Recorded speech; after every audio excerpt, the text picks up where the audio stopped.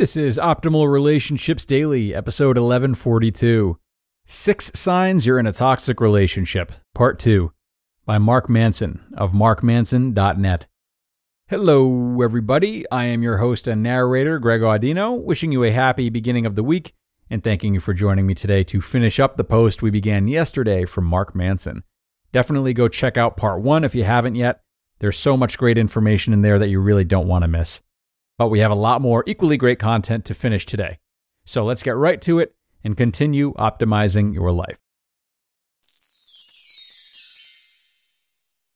6 Signs You're in a Toxic Relationship, Part 2, by Mark Manson of markmanson.net.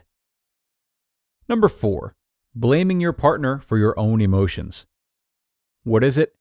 Let's say you're having a bad day, and your partner isn't exactly being super sympathetic or supportive about it. Maybe they've been on the phone all day with some people from work, or they got distracted when you hugged them. You want to lie around at home together and just watch a movie tonight, but your partner has plans to go out and see friends. As your frustration with your day and your partner's reaction to it increases, you find yourself lashing out for being so insensitive and callous toward you. Sure, you never asked for emotional support, but your partner should just instinctually know how to make you feel better. They should have gotten off the phone and ditched their plans based on your lousy emotional state. Why it's toxic? Blaming our partners for our emotions is selfish and a classic example of poor maintenance of personal boundaries. When you set a precedent that your partner is responsible for how you feel at all times and vice versa, this can easily lead to a codependent relationship. Everything, even down to reading a book or watching TV, must be negotiated. When someone begins to get upset, all personal desires go out the window because now you have to make each other feel better. The biggest problem about codependent tendencies is that they breed resentment. Sure, if my girlfriend gets mad at me once in a while because she's had a miserable day and is frustrated and needs attention, that's understandable. But if it becomes an expectation that my life revolves around her emotional well-being at all times, then I'm soon going to become very bitter and even manipulative towards her feelings and desires. What to do instead? Take responsibility for your own emotions and expect your partner to be responsible for theirs in turn. There's a subtle yet important difference between being supportive of your partner and being obligated to your partner. Any sacrifices should be made by choice and not because that's what's expected. As soon as both people in a relationship become responsible for each other's moods and downswings, it gives them both an incentive to hide their true feelings and manipulate one another. Number 5, displays of loving jealousy. What is it? Getting mad when your partner talks, touches, calls, texts, hangs out, or sneezes in the general vicinity of another person, and then proceeding to take that anger out on your partner and attempt to control their behavior. This often leads to insane behaviors, such as hacking into your partner's email account, looking through their text messages while they're in the shower, or even following them around town and showing up unannounced. Why it's toxic? It surprises me that some people describe this as some sort of display of affection, figuring incorrectly that if their partner isn't jealous, then that somehow means they don't love them enough. This is absolutely crazy. Rather than being loved enough, it's actually just controlling and manipulative. And by transmitting a message of a lack of trust in the other person, it creates unnecessary drama and discord. Worst of all, it's demeaning. If my partner cannot trust me to be around other attractive women by myself, then it implies that she believes that I am either A, a liar, or B, incapable of controlling my impulses. In either case, that's a woman I do not want to be with. What to do instead? Completely trust your partner. It's a radical idea, I know, because some jealousy is natural. But excessive jealousy and controlling behaviors are signs of your own feelings of unworthiness, and you should learn to deal with them and not force them onto those close to you. Without fixing that jealousy, you're only going to push your partner away. Number 6, buying the solutions to relationship problems. What is it?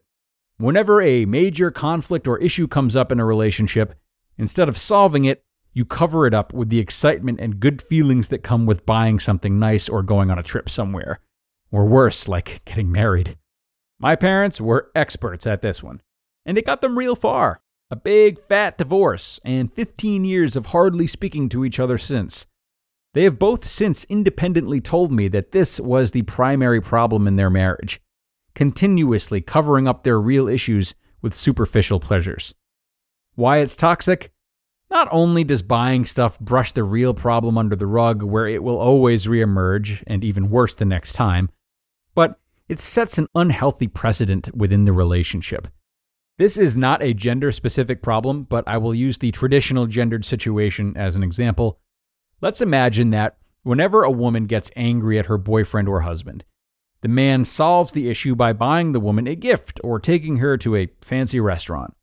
Not only does this give the woman unconscious incentive to find more reasons to be upset with the man, but it also gives the man absolutely no incentive to actually be accountable for the problems in the relationship. What's the result of all this? A checked-out husband who feels like an ATM and an incessantly bitter woman who feels unheard. What to do instead? Deal with the problem. Trust was broken? Talk about what it will take to rebuild it. Someone feels ignored or unappreciated? Talk about ways to restore those feelings of appreciation. Communicate. There's nothing wrong with doing nice things for a significant other after a fight to show solidarity, regret, or to reaffirm the commitment. But one should never use gifts or fancy things to replace dealing with the underlying emotional issues. Gifts and trips are called luxuries for a reason. You only get to appreciate them when everything else is already good. If you use them to cover up your problems, then you will find yourself with a much bigger problem down the line. How to turn a toxic relationship into a healthy relationship. Remember that a toxic relationship is one where love is prioritized over everything else, including respect, trust, and affection for each other. It's more than just a rough patch.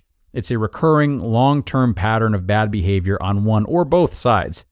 So, how do you shift these patterns in a relationship? Now, the road from a toxic relationship to a healthy one is not an easy one.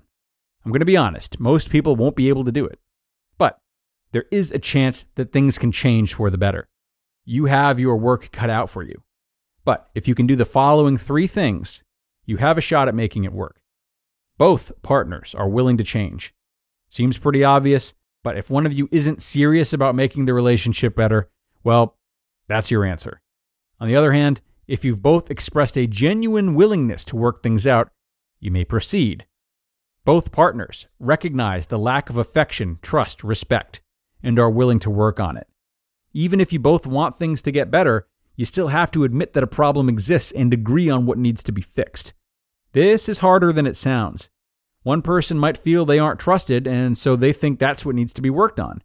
The other person, however, has no trust in the relationship because there is no affection. Or one person might not totally be honest about what the problem is. They don't want to be the one who says they don't trust the other person, for example. Whatever it is, you have to be clear and honest about what's keeping the relationship toxic.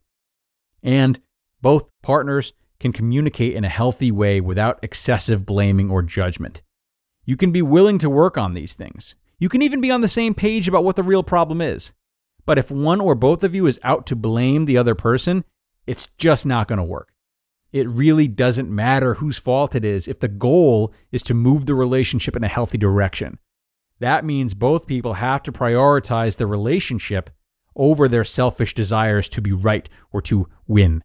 Again, fixing a toxic relationship is not an easy thing to do. But most things in life worth doing are not easy. You might also decide to end the relationship at some point, and that's okay. But if you're both willing to work on it, then it's worth the effort and the awkward conversations, and yes, even the pain. You just listened to part 2 of the post titled 6 Signs You're in a Toxic Relationship by Mark Manson of markmanson.net. And some great words of wisdom in both parts 1 and 2 of this article. Thanks a lot to Mark for letting us share. I want to touch upon one of the things he mentioned from part 1, actually. That being this idea of holding the relationship hostage. So when I read that, I couldn't help but to think back to the last 2-parter we read, actually, from Prospect Therapy on setting boundaries versus giving an ultimatum.